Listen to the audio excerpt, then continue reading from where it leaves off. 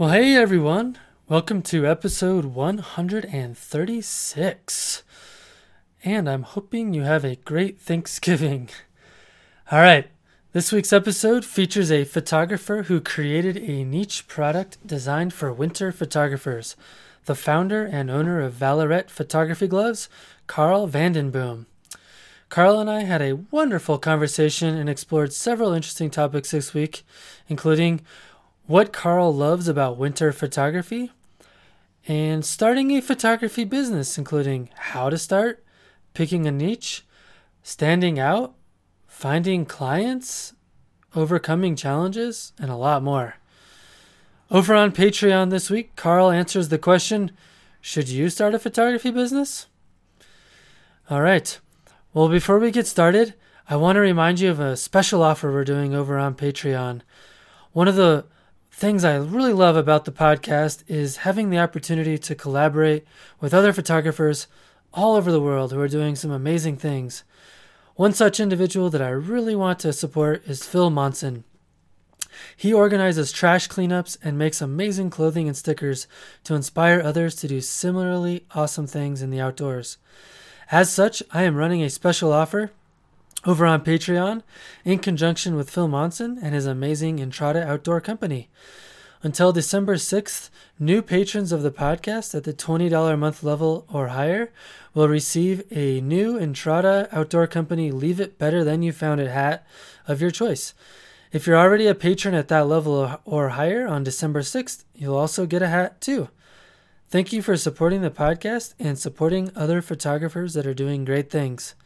Just head over to patreon.com/fstop and listen. All right, let's get to the show.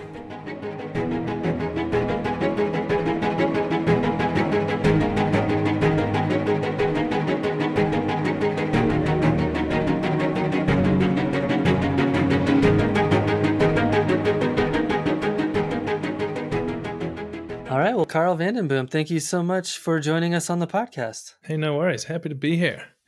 Exciting times. Yeah, man. Yeah, good stuff. Where are you joining us from? I am based in Norway at this stage. I'm from New Zealand, but lived in Europe, I don't know, close to 10 years now, and found our way to Norway, which has been pretty rad, and sticking around here. Yeah, Norway is beautiful. It's definitely top of my list of places I want to visit for sure. Yeah, it's up there for photography. You get a lot and New Zealand too. Yeah, that's true. New Zealand's a great spot as well. I guess the benefit, or why we sort of choose to live in Norway, is it's pretty similar to New Zealand in terms of landscape, culture, lifestyle, but you get access to Europe living in Norway. Where New Zealand's, it's an amazing place, but it's so far away from anything that New Zealand, you're just there. You're just in New Zealand. Right, you're kind of stuck. Yeah, well, you can get out, but it's a long flight, and it's a bit more of a barrier to get anywhere, I guess. Sure. Yeah, no, that makes sense. Well, so for people that may not know who you are, maybe just kind of do a quick intro of introduce yourself and tell us a little about yourself. Yeah. Well, I guess you've introduced my name already, but I'm Carl. I'm a co-founder of Valorette Photography Gloves. I guess a track record of traveling a lot and moving around a lot. So we sort of created a business that we could take with us. And so it's kind of like location independent. We got a bunch of staff that are remote. So that's kind of everything we do. We think about keeping it flexible like that. And we create gloves for winter photographers. Essentially, we're solving our own problem and our friends' problem. Because we spend a lot of time in the winter. I guess I'm a snowboard bum from way back, and which I guess also led me into photography and videography. And then sort of went into the Arctic for a few years, or just like during the winter to run sled dogs. Oh, wow. Yeah, so that was a really cool experience. And then having friends come and visit us up there and shooting Northern Lights and things. They just kept saying they needed like these gloves to keep shooting. And so we looked into it and found out we could produce them better than what was out there and really solve the problem of functionality and with style. So I've got a background in landscape architecture. My partner Stina's got a background in marketing, so we kind of figured it was joint skills and worked our way into creating a business. That's awesome. What's it like running a business with your partner? Yeah, that's a good question and should definitely be thought about for sure. It's honestly it's really good. We have this thing that we share and have like it's kind of like brought us pretty close, but at the same time, there's obviously challenges with owning a business that you don't really clock on and clock off, and so it's hard to like distinguish between business and sort of personal relationships. So we've had to, it's taken some work to figure out how to get a balance there. Yeah. So for us it works, and it's pretty exciting to have this thing that we've built together. But I would definitely give it some thought. If someone's thinking about doing a business with their partner, I'd say at least go traveling first. See if you can survive some traveling, like in close quarters, and then think about starting a business together. Yeah, it's funny. My wife likes to call herself the CEO of Matte Payne Photography, but she actually has no vested interest whatsoever in what I do. Well, except for the outcome. Yeah, exactly. I was going to say, except for taking the money. Right, exactly. I think that's why she calls herself the CEO. Oh, that's funny. Well, wow, that's cool. So, it sounds like you really kind of got started out in photography, kind of shooting skiing and snowboarding type stuff. Is that right? Yeah. So I guess I've been skiing, and I sort of grew up on skis. And once I went traveling, I just followed the winters. So sort of everywhere that was good snow and sounded fun and had good reputation, I've probably been there or close to it. And then just in the nature of that, taking photos of friends and videography sort of led us in that way. And then once that people started getting better than I was, or I had an injury or whatever, it kind of took more of the role of the photography side of things. So that kind of led me into it, and then we would just chase the winters for fun as well, as I mentioned, like up in the Arctic or in Alaska and in Sweden, and then capturing those adventures and getting more into sort of landscape photography. I guess snowboarding just kind of led me into it. Yeah, I bet as someone who's chasing the winters, I bet you've been able to photograph some absolutely stunning landscapes. Yeah, for sure. Although I look back now, I guess, when I sort of started 8-9 years ago, sort of taking photos, I look back at those times where I think, oh, I was in that such a really rad place and I must have a good photo from then. And I look at my photo like, oh no, completely butchered it. That awesome spot I was in, and it's just a crap photo. Oh, that's so funny. Yeah, I have a similar experience. I got into photography kind of after I was really heavily involved in climbing mountains here in Colorado, and probably about, I don't know, 3/4 of the way through my journey of trying to climb the highest 100 mountains in Colorado, I picked up a camera. So I'm like, there's so many places I've seen and been to that I just never was able to do it justice. So I need to just go back. Yeah, sure. And now you know how to do it. Yeah, it's just a lot of work. Yeah. That's funny. Sure. So what is it about the winter landscape that you like so much? To be honest, I don't even know. And I say I don't know because I just lose all motivation to pick up the camera in summer. It's just I don't feel, unless I've gone like traveling into somewhere completely new or shooting some sort of action sport. The summer just somehow doesn't get me inspired to go shoot. But in winter, as soon as that snow falls and it's like frosty breath, and then, I don't know, I just want to go out and shoot it. I don't really have a better answer than that. It's just it changes sort of my energy when I go out in the snow, and I'm just like, yeah, pumped. That's so cool, man. How do you, other than obviously your awesome photography gloves, like what are your strategies to stay warm as a photographer? Because I mean, you're out there as a photographer, like, you're not moving sometimes to, if you want to really nail the shot. So like, how do you stay warm? Yeah. I spent a winter in Japan and it was cold and I kept putting hoodies on. And so I was just like a big Michelin man. And then and then we went to Alaska and working with these dogs. The girl we were working for, she asked me how many like merino layers I was wearing. I was like, 1. She's like, why don't you wear 2 or 3? And I was like, revelation. Why have I never thought of this? So just, I don't know. I was just putting on extra hoodies and just getting bigger and bulkier, and they weren't keeping me any warmer. So just multiple layers of merino and like layering well. Yeah. So from the base layer to like mid layer, it's all sort of, it gets thicker wool, but it's just good quality merino. That's been a game changer actually, is just layering properly.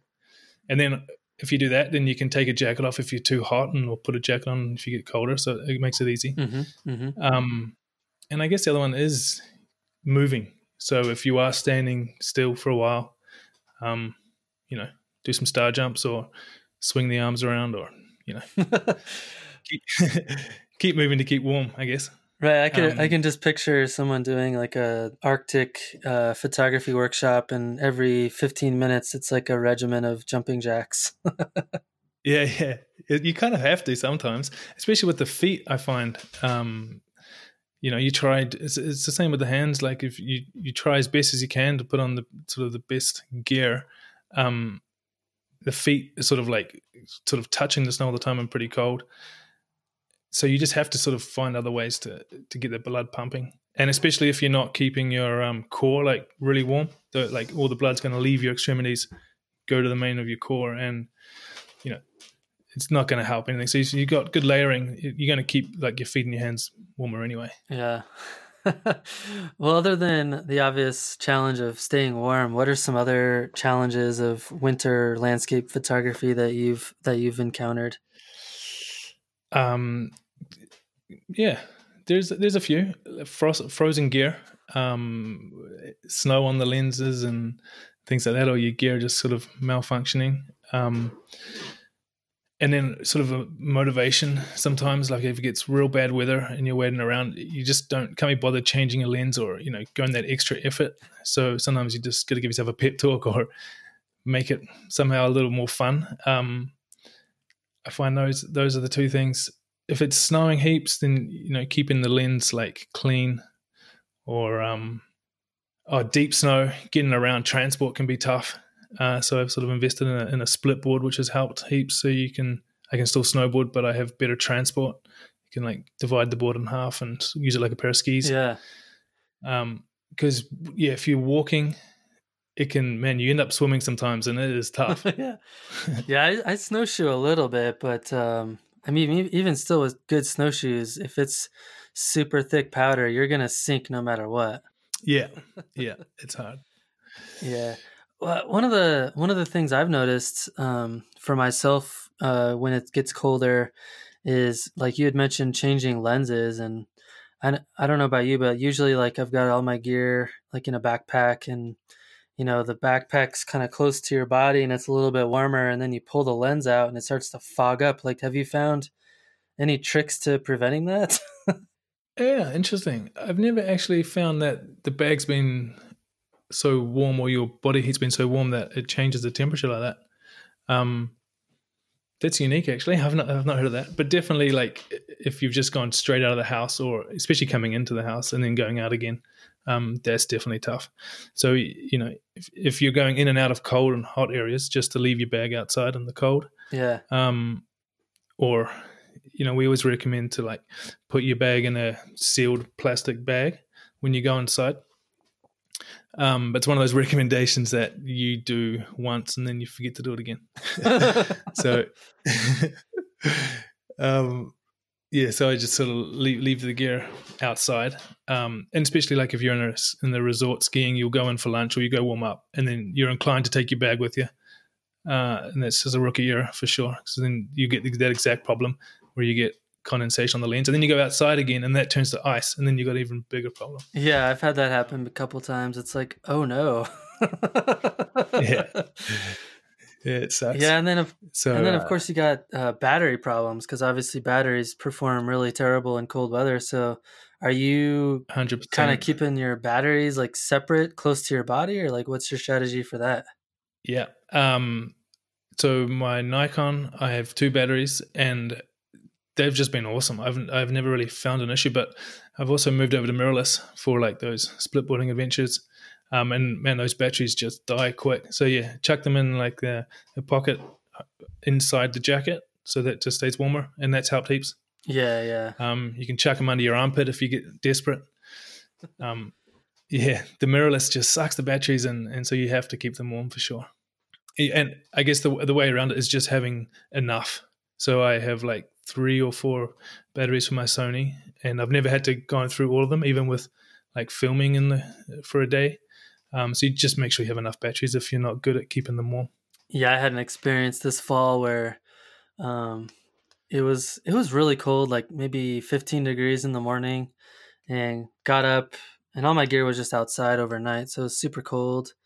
And my battery was like at 71% when I turned the camera on, and I was shooting like blue hour before sunrise, and literally like I don't know, like 4 or 5 minutes into shooting, it died. I was like, "What the hell?" Yeah, It just got too cold, you know. yeah, it's gone. Yeah. Yeah, going back to that lens situation, I was just thinking I used to shoot real estate photography as well. I get that's a good way to make money if someone wants to do that. Snowboarding, it's hard to make money in the industry, but people are going to pay you for your pictures for real estate. And in the winter, that's kind of unavoidable, being in a warm house and then going outside and shooting. So it definitely was like ice and multiple microfiber cloths just to keep wiping that off.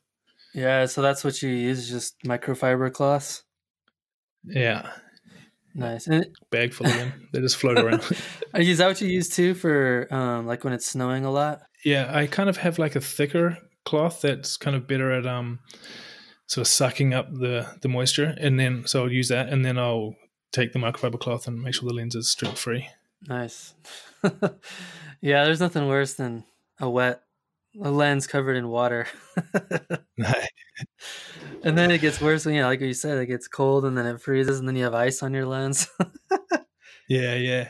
I guess other challenges for winter are like having a bag that opens from the back, because you don't want to put your bag down and then put it back on your back and it's covered in snow. Like, so making sure that your bag is opening from like behind the straps.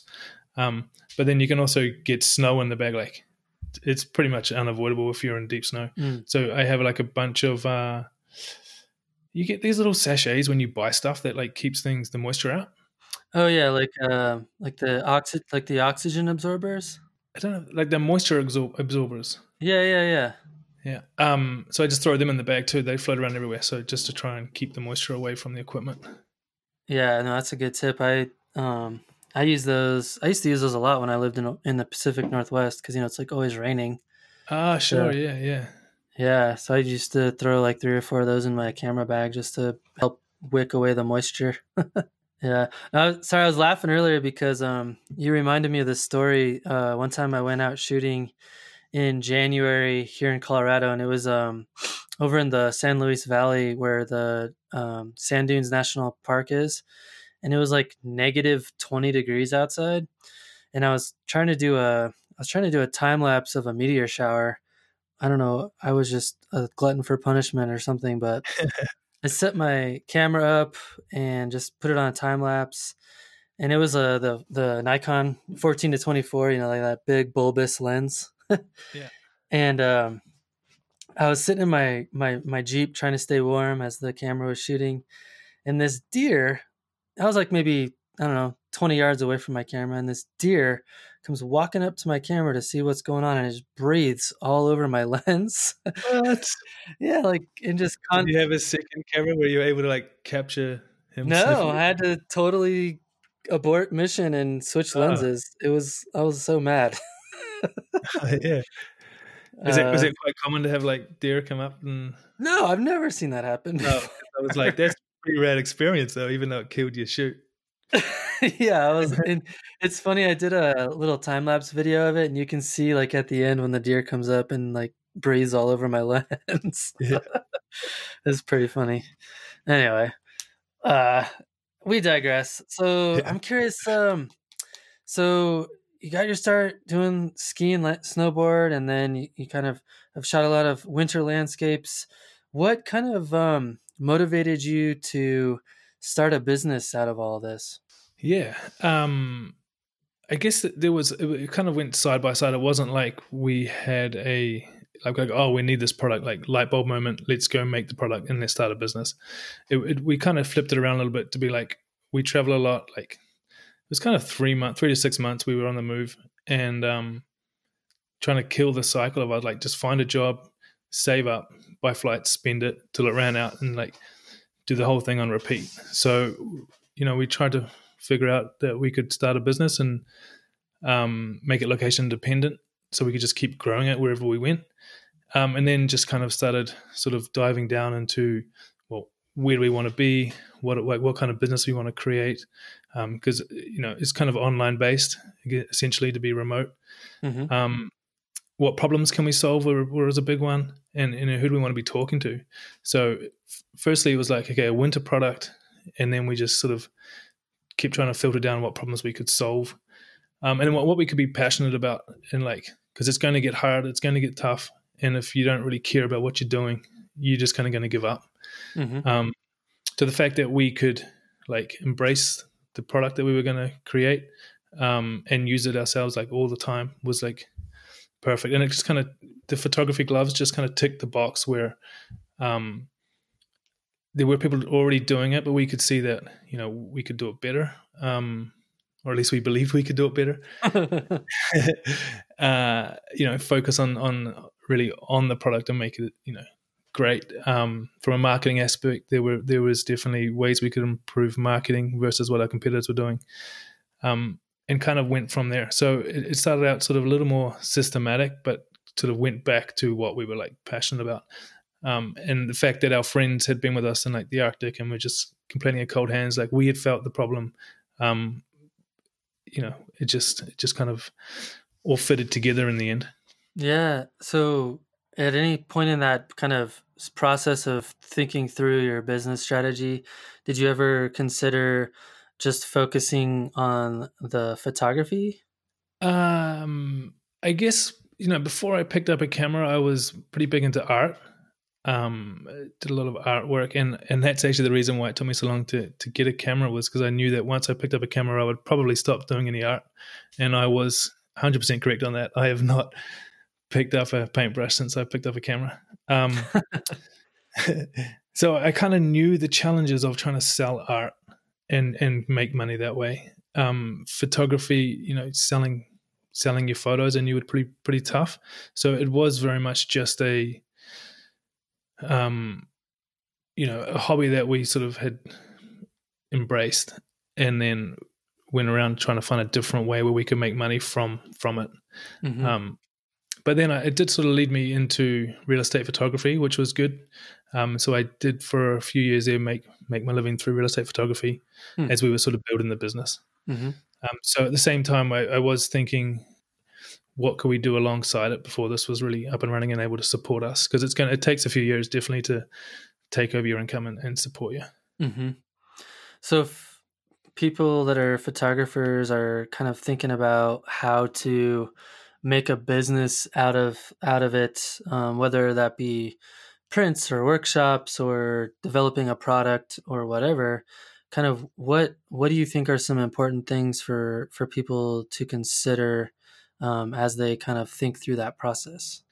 Yeah, I guess, like, what are your strengths and what are your skills, and what do you enjoy doing? That's gonna be a big part of what you decide to do. And the other one is, like, do you really like to make money with photography? You're going to be doing 60 to 70% of the time not doing photography, like in order to grow your business, right? And for any artist, is like, you have the starving artist who's really, really good at what they do. Then you have the successful artist who's like, work is sometimes you're like, man, I could do better than that. But they're making money from it because they're able to do the other parts of the business that you need to do in order to make money. The old saying, like, if you build it, they will come. It's not true, and any entrepreneur will tell you that's just like, it's never going to work that way. Mm-hmm.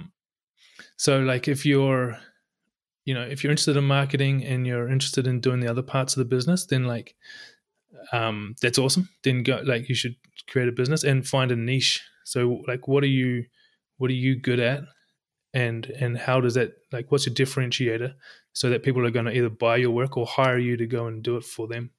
Because if you're just like the Me Too product, then you need to be doing really good marketing to stand out, to be found. And then even better, like if you're solving a problem, then you don't even have to do much marketing because people are going to look for you to solve their problem. That was the other reason I got into the real estate photography, was just talking to an agent, and I asked him, who does their photos, and he's like, "Oh man, we've got this guy from the city, so it's like an hour and a half drive away to come and shoot a photo for them, and then sometimes you got to come back." And he's like, "It's a nightmare." I was like, "Oh, cool. Here's my details." And so like 2 weeks later, he called me up and was like, "We get you to start straight away." Just because I was solving his problem. There was a market there to serve. So it kind of just fell in my lap, the real estate photography, but at the same time, it was the same principles put into place. Yeah. Earlier you said a Me Too product. What did you mean by that? Yeah, sure. Something that already exists, right? That a lot of people are already doing, and you're just kind of replicating it, but maybe like putting a different name on it. Gotcha. So like selling landscape photography, for example. Yeah. Yeah. So for sure, there's a lot of people that want to make a living from landscape photography, and it's doable for sure. You just might need to think a different way around it. I've heard people, selling their landscape prints to hospitals and like, as decorations and wall art and all sort of big companies and places that are willing to pay for it. It's going to be pretty hard to sell. Well, someone might have a different opinion here, but it's going to be pretty hard just to, put your stuff online and have it sold, or at least to make good money from it. You might make enough money to buy some new gear or something, but yeah, no. Would you agree with that? Would you agree with that? Oh man, it's super hard. I've been trying to do it off and on for the last 5-6 years, and there's good years and bad years, and it's kind of crazy. Sometimes I put a lot of work into marketing and thinking about that aspect, and sometimes I don't. And honestly, I can almost never draw a parallel to the effort I put into marketing with how much, sales I have. So I think what do you find? What do you find works best for you in terms of marketing? Honestly, like getting to know people personally, and then getting them excited about owning something that you've created.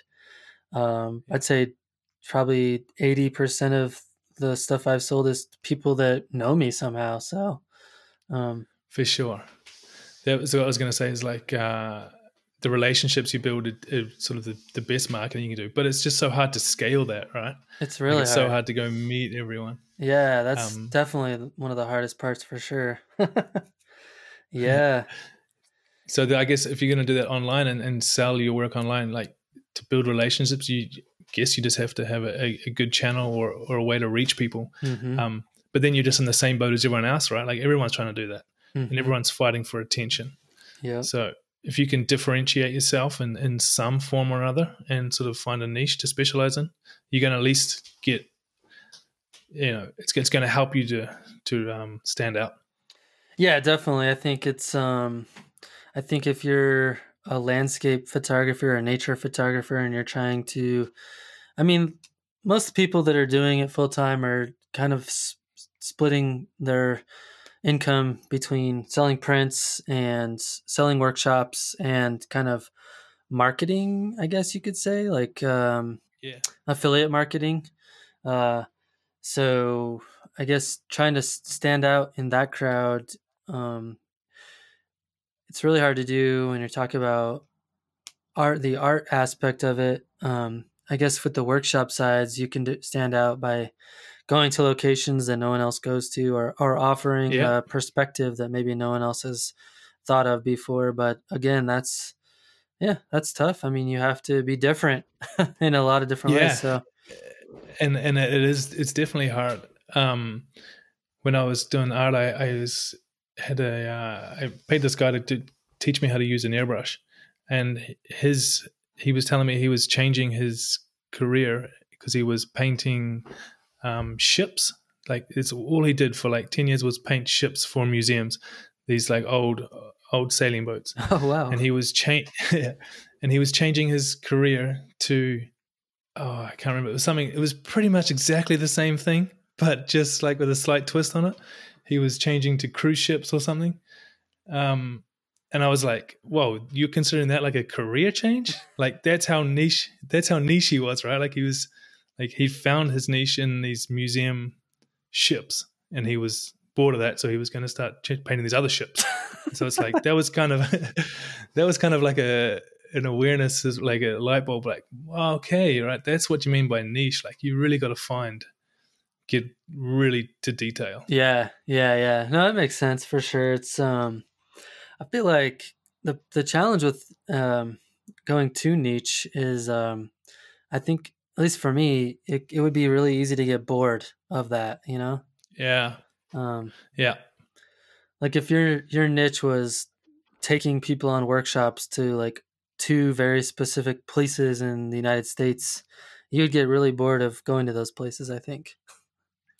Yeah, that is true. And the other part of a niche is that it's by definition you're sort of getting to a smaller section of people, so like the pool of where you can make money gets pretty small. Right. So there's definitely a balance of like getting too niche and keeping excited and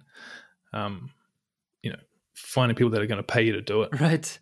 Well, what has been what are some of the strategies that you've used to find people that want to pay you for what you are selling? In your case, the gloves. So we started off selling gloves to ski and snowboard photographers. That was like how niche we got. And everyone we talked to was like, we're like, oh, you're too small, you'll like never survive. And we were like, no, we've got to get niche. And they were right. We were too niche. There's not a lot of ski and snowboard photographers that were like, they're willing to pay, but just not enough to make a proper business out of it. So we just branched out to winter photography, and that's working out good. And what we're doing is solving a problem. So it's like, it sucks when you're out there and you freeze your hands and you can't feel the balance. Like I mentioned before, or at the start, motivation when you start to get like a little cold and miserable. So like if your hands get freezing, like you just pack up. It sucks. And so able to solve a problem and have people like excited after the first time they use the product, that's just been super helpful in growing. So I think just having a good product, like and finding channels where people are willing to pay for it. So the ski and snowboard industry, there's not much money in there outside of people going on holiday. The industry is kind of going down, and so you just got to find, like, don't go into the surf industry because the surfers aren't going to pay for anything. They're just going to have their snowboard and board shorts. So like, think about an industry that's willing to pay for stuff. And if you look at photographers, I mean, like, we all spend how much money on gear? It's crazy. Oh, it's totally crazy. And most of us aren't doing it for full-time job. It's just a hobby. Yeah, exactly. So there's like, for us to go into this industry and try create a product, there was like a proven track record of spending. So like if you're a photographer and you're trying to find like a proven track record of spending, it's like, who needs images in order to sell what they need to sell? So it's like the real estate people are going to pay you because you're the reason they can sell a house and make money. I would say the same for like the auto industry, furniture. So like product industry on a bigger scale that like have big ticket items. They're proven to pay for photographers. Trying to get, I don't know, it's the hardest time at the moment now to be an influencer. There's so much competition, and so if that's been your sort of strategy up until now, it's probably going to get pretty hard. Yeah. Plus, I don't know about you, but I have no desire to be labeled as an influencer myself. Yeah, no. We do a bunch of content, and every time I turn the camera on to do a YouTube video or something, I get so nervous, and I'm just like, I want to be on the other side of the camera, Yeah, totally. Yeah, I did a kind of a quick video for there's another brand that makes photography backpacks, and they're donating to a landscape photography award that I've created, and they're just kind of they're giving away one of their backpacks to the winner of the award that I created. Yeah, and I cool. wanted to find a way to give back to them. So I took their product into the field and did a video. But yeah, man, it's so, I don't know, like I guess that so it comes more naturally to some people than others. It's really tough for me. I mean, if it's something I really like in this case, this backpack, it's a really nice backpack. It's a lot easier to be natural. But if it's, I don't know, man, if you're peddling stuff that you don't even care about, that Yeah, feels really inauthentic to me. sure. And I think it's going to show too over time. Like if you're just sort of selling out, Right. like you're not going to say, if you're trying to be an influencer, you're going to lose your following pretty quick. Right. But also being in front of the camera and trying to create content. I don't know. I've got like 15 or 20 sessions where I was going out trying to, film some stuff and talk. Like they've never seen the light of the day. It was just horrible. and but what got me over the hump in that aspect was like realizing that I never had to actually publish it. So once I realized that I could just not publish what I was filming, then I got better. Right. Yeah, But yeah, definitely re-record it. Yeah, re-record it or just never put it out there. No one has to see what like an idiot I am right now. Right. But it definitely took, and you're harder on yourself too. You pick up all the small details, but it definitely takes time to get comfortable. Yeah, I was gonna say you should try recording a weekly podcast and then going back in and listening to yourself talk every week. It's the best. You're like, oh, how many times did I say and like and Definitely. But you're pretty quick used to hearing your own voice though. I remember used to hearing my own voice and just being like, what? Is that what I sound like? Yeah. Well, and after I don't like it. I still don't like it. Yeah, that's true. Yeah, so I'm curious, what kind of avenues are you guys taking in terms of marketing the photography gloves? Are you doing a lot of kind of targeted advertising, social media advertising, print? Like what? I'm curious too. Like, what have you found to be the most successful type of marketing? Well, I guess we do everything. We do from email marketing to paid social. We don't do print. That's one thing we don't do. Just it's expensive and it's hard to be targeted with your reach and to try to find an ROI on it or a return on investment. But we kind of do everything with affiliates. We've got some team shooters. We do some influencers and all sorts of stuff, some events. And I guess where we started was just with email marketing and posting content on our blog and sort of getting our SEO working. And solving a problem, like having a product that people are looking for definitely works to drive traffic. And then you've just got to make sure you convert that traffic.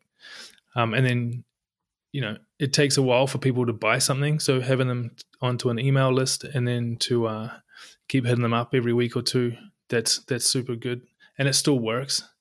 So that's a really easy place to start, especially with free tools like MailChimp. It's really good. Mm-hmm. And then I'm not sure if MailChimp they'll have pop-ups that you can put on your website. So that's where we started, and then we went over to another one called Klaviyo once we sort of got bigger and needed some more sort of functionality. What is that called? Yeah. MailChimp was a place to start, and then there's another one called Klaviyo, which is kind of like leading the way in terms of e-commerce. So they're pretty good for e-commerce. But there's quite a few out there, and I guess it's a debate to have people. It's one of those things. Do you like Nikon or Canon or Sony or whatever? Right. Which email subscriber do you use? Like that's actually a topic. Yeah. So, how have you found the social media advertising? Well, I guess you have to pay to play. Like organic's gone. Like our whole reach, in terms of Facebook, we put it up there just because it's kind of part of the routine and people still engage with it, but the engagement's so low. Instagram's sort of the same. You'll have like your core following that will keep checking you out or whatever, but it's pretty hard to stand out just organically. So you need to be putting ads out there, and that's kind of a deep dark pit too if you're not sort of tracking the results from that. So paid social, it works as long as your ads are targeted and you've got a product people want. Yeah, so that works. We go to an event each year in the UK, which is really good. It costs us quite a bit of money, and we sort of make it back. But in generally, we just get to interact with our customers and people face to face. So that's where we find the value there, which is just another good. We've just chalked it down to sort of marketing spend, and networking. If you can get out and network, especially if you're selling like quite a niche product and you need quite a high touch point, so you're talking with them a lot and really convincing them. Networking's good, but as we mentioned earlier, that's like really hard to scale. But it's, to get your first few sales, you just have to do stuff that you can't scale. You just have to get someone, the first person in the door that's not your friends or family, to really figure it out. Yeah, have you? I'm curious. Did the whole sales aspect of this come naturally to you, or is it something you've had to really work on over time? Yeah, we've definitely had to work on it, and we're still learning for sure. And that's, I guess, the other part. You mentioned that you'd get bored going to a niche, but if you're really doing it well and growing it, you do so much stuff that you never thought you were going to do. So it kind of keeps you motivated and excited. But we also had, like, I do a lot of the design, or I pretty much cover our design and the manufacturing and stuff, and Stina does a lot of the marketing. It obviously crosses over, and we know what each other are doing, and we share the conversations. But so that was her background in the marketing. So she got us set up and running pretty quick, and then developing and sort of trying new techniques we sort of are both searching for. Yeah, God, it's so funny because I feel like, especially photographers and artists, so many of us are just not naturally good at marketing or thinking about ways to self-promote and things of that nature, and it always feels kind of awkward. I'm curious, like, has it been that way for you as well, or have you found, like, are you paying other people to do it for you, or kind of what's your strategy been to overcome that? Oh, that is a great question. How do you overcome, like, your ego, I guess? Right. Exactly. No, it's tough, and especially when you start getting reviews or unhappy customers or whatever. Like, and you're never going to please everyone as much as hard you try. So every time you hear something bad, you take it personally, and we still kind of do. It's hard. You spend all this time on this thing, and someone tells you they don't like it. You're like, what? How can that be? So yeah, no, it's still tough. And I guess a lot of, like, what we put out there from video content, I'm kind of the face for most of it. I don't know how I got over it. You just kind of have to, at the end of the day, like, you could be doing what you want to do, but if you're not making sales, like, you need to find something else to do. So you just have to kind of do it. I wish I knew now what I knew when I was like early 20s. I guess I'm early 30s now. I'm leaving school, like, when my mum always told me to do these things, like, you got to think about money, you got to think about, like, putting savings away and this and that. And I was like, shut up, Mum. I just want to go snowboarding. Like, I don't care about money, right?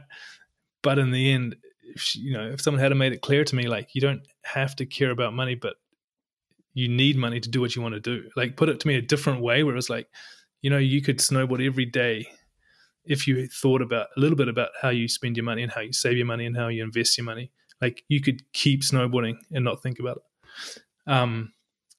So yeah, I wish I had thought about that earlier. Right. Because you need money, even as though you might not think you care about it. Oh, so for sure. You have to make sales. Yeah. What are some other challenges that you've run into running your business? You don't know what you don't know, I guess. So, you think you're doing something great, and then it backfires. So you just have to keep learning. I listen to a lot of podcasts. I read a lot of books. Oh, that's a lie. I listen to a lot of books, and, go to events and things. So you just got to keep educating yourself and how to. Most probably someone else has done it before you. Like, my ego's not that big that I think I'm pioneering a way. So just reach out for information and ask too. Ask people. How did you do this? How did you do that? When we started off, like, I literally just took beers around to these companies I wanted to talk to, and was like, "Have you got 20 minutes? I got a beer. Could you just have a chat?" That's brilliant. I'm going to do that.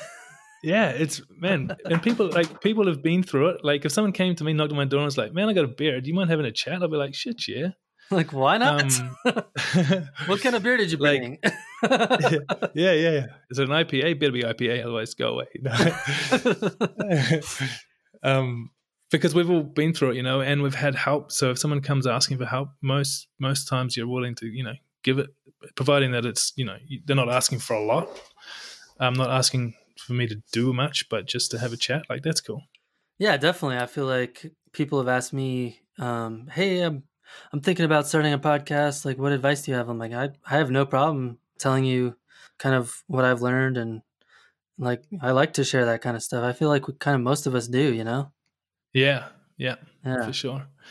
So if translating that to someone trying to start a business in the photography, is someone's probably already doing at least a version of what you think you want to do. So like reach out or find a way to like get in front of them or give them value.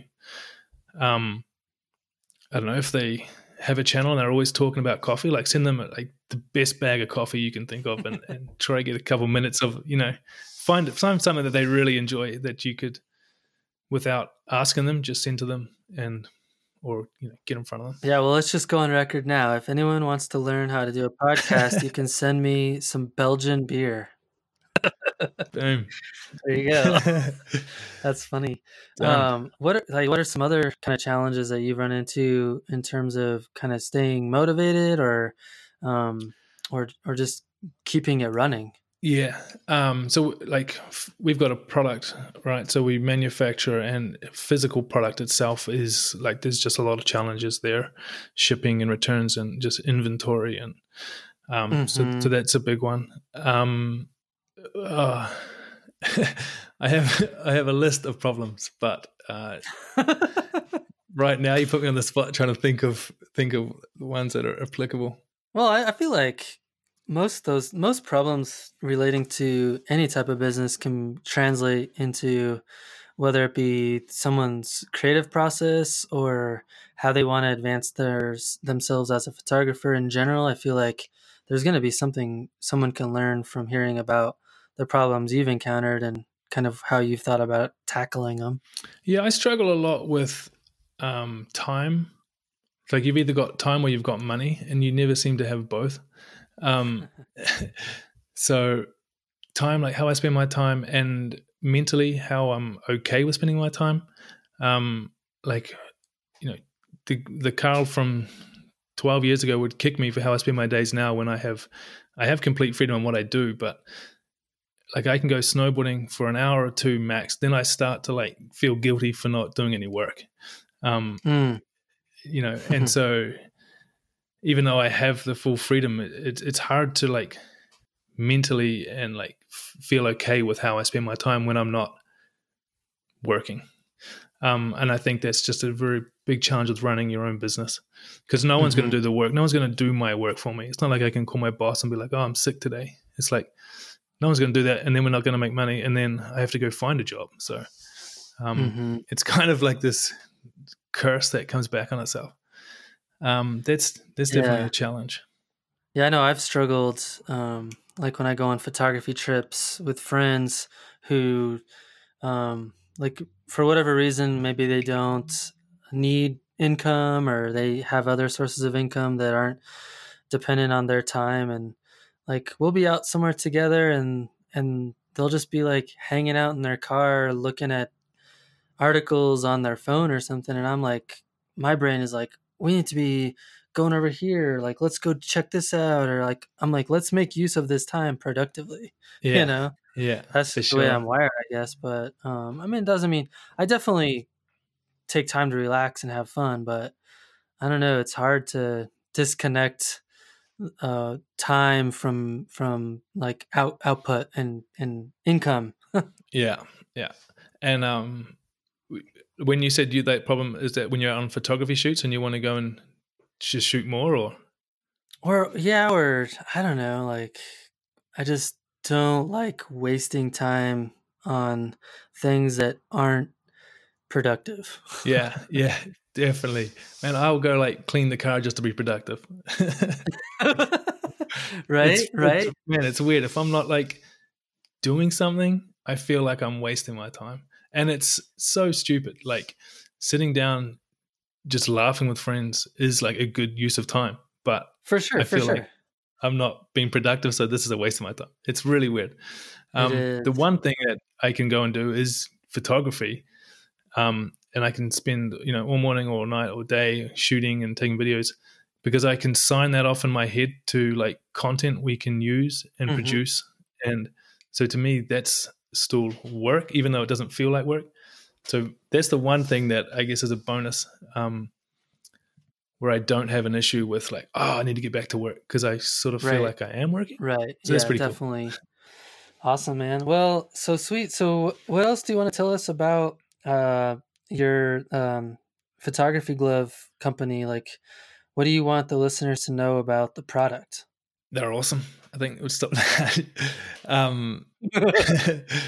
We put a lot of work into making a product that works. And we think, not just about functionality, but fit and feel and style. So you're comfortable wearing them no matter what you're doing. And we've got a whole range from, the degrees of winter change, if you're in the Arctic or if you're like, south of England or somewhere where it's not so cold, we got different products to suit the different areas. So if you need a lighter glove just to take the chill off, we've got that. Or if you need something real heavy duty to keep you like a sleeping bag for your hand, we also have that. And it just keeps you out there shooting for longer, and enjoying the winter, because winter's epic. And being out there capturing it and having fun, it sucks if you've got to pack up and go home because you got cold hands.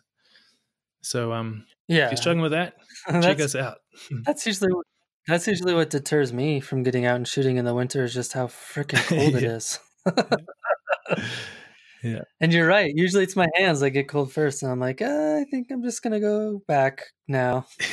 Go home, get a whiskey, get by the fire. Exactly. But yeah, no, definitely. Actually picked up a pair of your gloves. You guys sent me a pair, and I'm really excited to use them here in the next upcoming weeks and months, because it's definitely going to be cold here. It hasn't started snowing yet, but it's cold. Yeah, we had our first snow like 2 days ago, which is awesome. It's just a little dusting on the road, but you can feel it. The winter's here. It's here.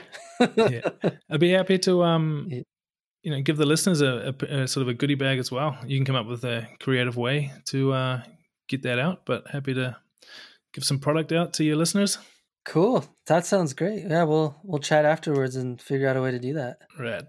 Cool, man. So who do you think our listeners would want to hear on the podcast? Like, who are some interesting people that they might learn something from? Yeah, so I guess I just talked a lot about snowboarding. So there's a Vernon Deck. He's a Kiwi that's lived in Europe much longer, so he calls himself half Kiwi, half Swiss. And he's been the pro photographer for Volcom for, 10, 15 years.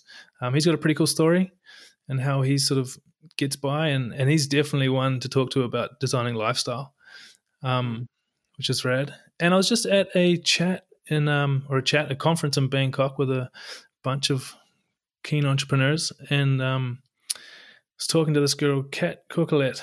She's an artist, and she sells her work through partnerships. So the likes of like Target and sort of big box shops who take her work and distribute it in different ways, whether it's wall art or pillowcases. So she's got a pretty cool take on making money as an artist, a different way than sort of normal. Awesome. Yeah, that's off the top of my head. That's who I can think of. Yeah, it sounds like she's cutting out the middleman and going straight to the stores.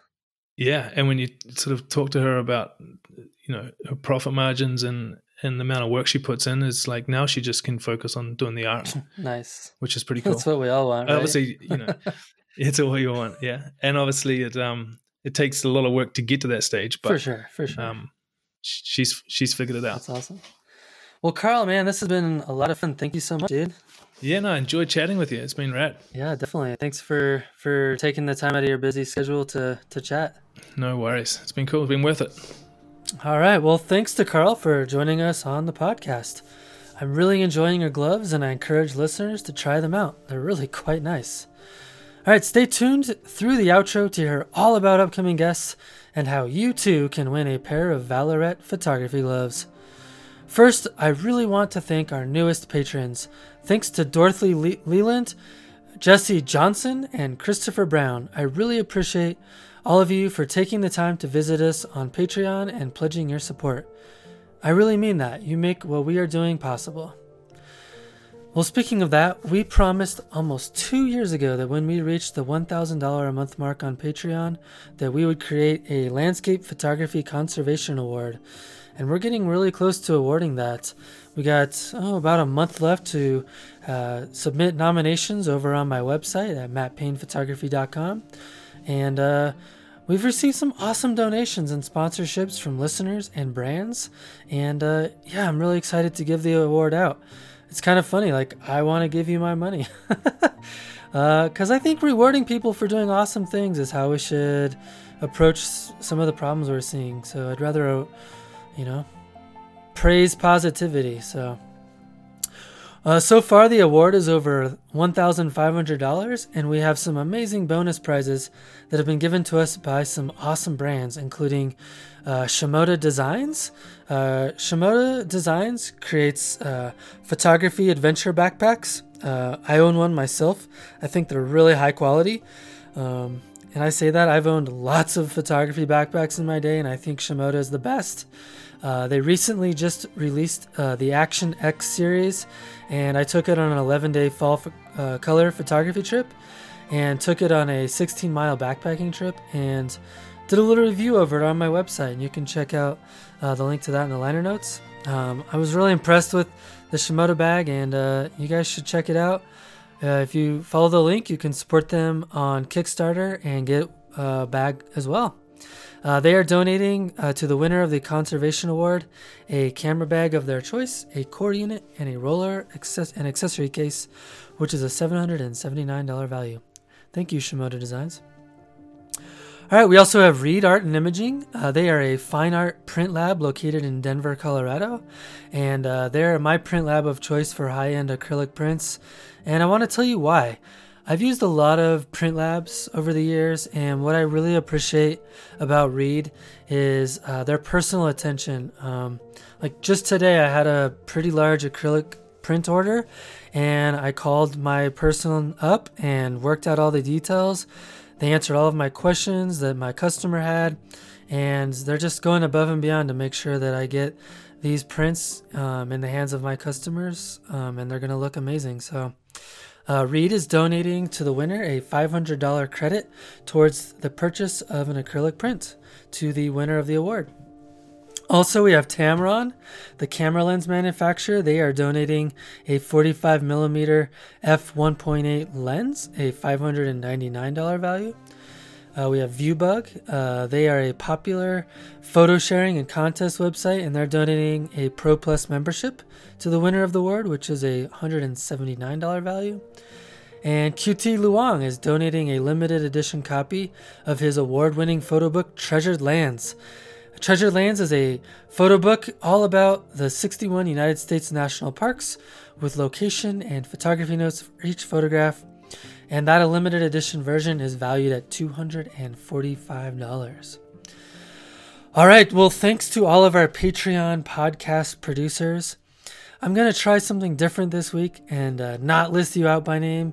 You guys know who you are. You're freaking amazing. But give me feedback how you like or dislike me not calling you out by name. I want to know. All right, let's talk about who's coming up on the podcast. I'm really excited to announce some of our upcoming guests and episodes. Next up, we have Paul Reefer. He is an amazing photographer from the United Kingdom. We have Maria Grace, a search engine optimization expert. We have Jeff Bartlett. He is a photographer from Canada. Michael Strickland, a film photographer. Jonathan Tilley, a personal brand marketing expert. Toby Harriman, photographer living in Alaska and San Francisco. Luka Isenko, a photographer based in Slovenia. Brenda Tharp, a photographer from Sonoma County, California. And Mei Shu, a photographer based in Denver, Colorado. All right, let's talk about the photography glove giveaway. You stuck around to the end, where we always hide our special rewards for dedicated listeners. This week you heard Carl say he'd give away some gloves to a lucky listener, and this is how it's going to work.